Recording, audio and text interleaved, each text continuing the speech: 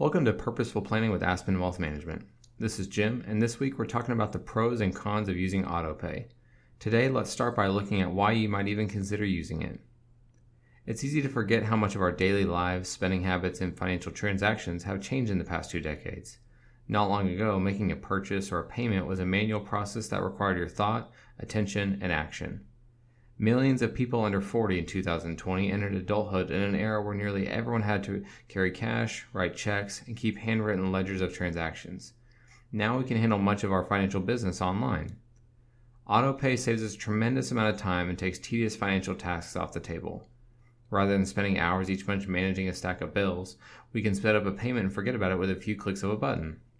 But AutoPay does come with its pros and cons that can feel like a blessing and a curse.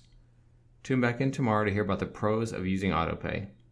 You can listen to us through Alexa and your favorite podcast app. Visit aspenwealthmgmt.com/Alexa to learn how. Again, that's aspenwealthmgmt.com/Alexa to learn how.